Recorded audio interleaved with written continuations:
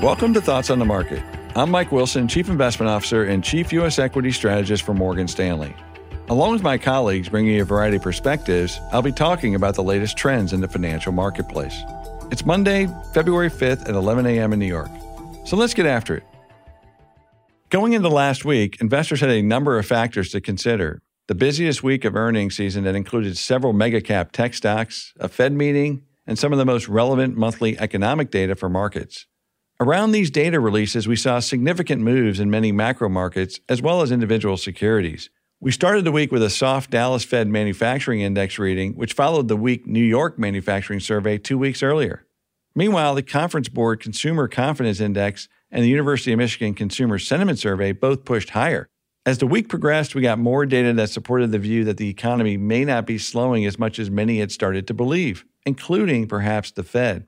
In contrast to the Dallas and New York Fed manufacturing surveys, the ISM Manufacturing PMI ticked higher and surprised to the upside by a few points.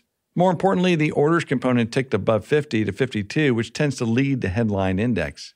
The fact that the overall equity market responded favorably to these data makes sense in the context of still present growth uncertainty. However, the fact that cyclical stocks that are levered to manufacturing continue to underperform tells me the market is still very undecided about the macro outcome this year, as am I.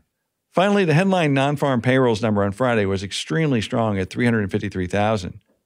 Manufacturing jobs surprised to the upside, giving credence to the uptick in the ISM Manufacturing PMI cited earlier. However, the release also incorporated the annual revisions, which may be overstating the strength in labor markets. Employment trends from the household survey remain much softer, as do hours worked, quit rates, and layoff announcements. In short, the labor market is fine, but still weakening as desired by the Fed. The one area of unequivocal strength remains government spending and hiring, which could be working against the Fed's goals. The bond market went with the stronger read of the data and traded sharply lower on Friday, as so this morning. It has also pushed out the timing of the first Fed interest rate cut, taking the odds of a March cut all the way down to just 20%. Recall this probability was as high as 90% around the end of last year. Perhaps the market is starting to take the Fed at its word. They aren't planning to cut rates in March. The equity market tried to look through this rate move on Friday, driven by a historically narrow move in large cap quality growth stocks. This is very much in line with our recommendation since the beginning of the year to stick with large cap quality growth. For now, the internals of the stock market appear to agree with our view that a stickier rate backdrop is a disproportionate headwind for stocks with poor balance sheets and a lack of pricing power. In other words, lower quality cyclicals in many areas of small caps. Perhaps the most important data to support this conclusion is that earnings results and prospects for 2024 remain weak for these kinds of companies. On this front, we continue to get questions from investors on what it will take for small caps to work from here on a relative basis.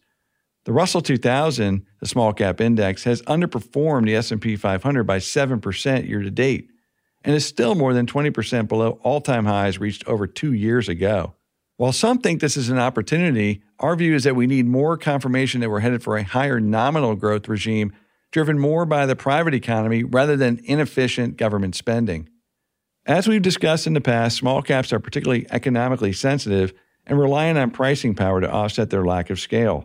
As they await more definitive confirmation on whether a higher nominal growth environment is coming, small caps are being weighed down by a weakening margin profile, higher leverage, and borrowing costs. In short, stick with what works in a late cycle environment where the macro remains uncertain. Large cap, high quality growth.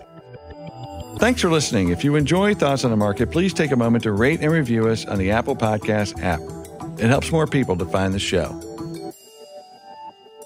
The preceding content is informational only and based on information available when created. It is not an offer or solicitation, nor is it tax or legal advice. It does not consider your financial circumstances and objectives and may not be suitable for you.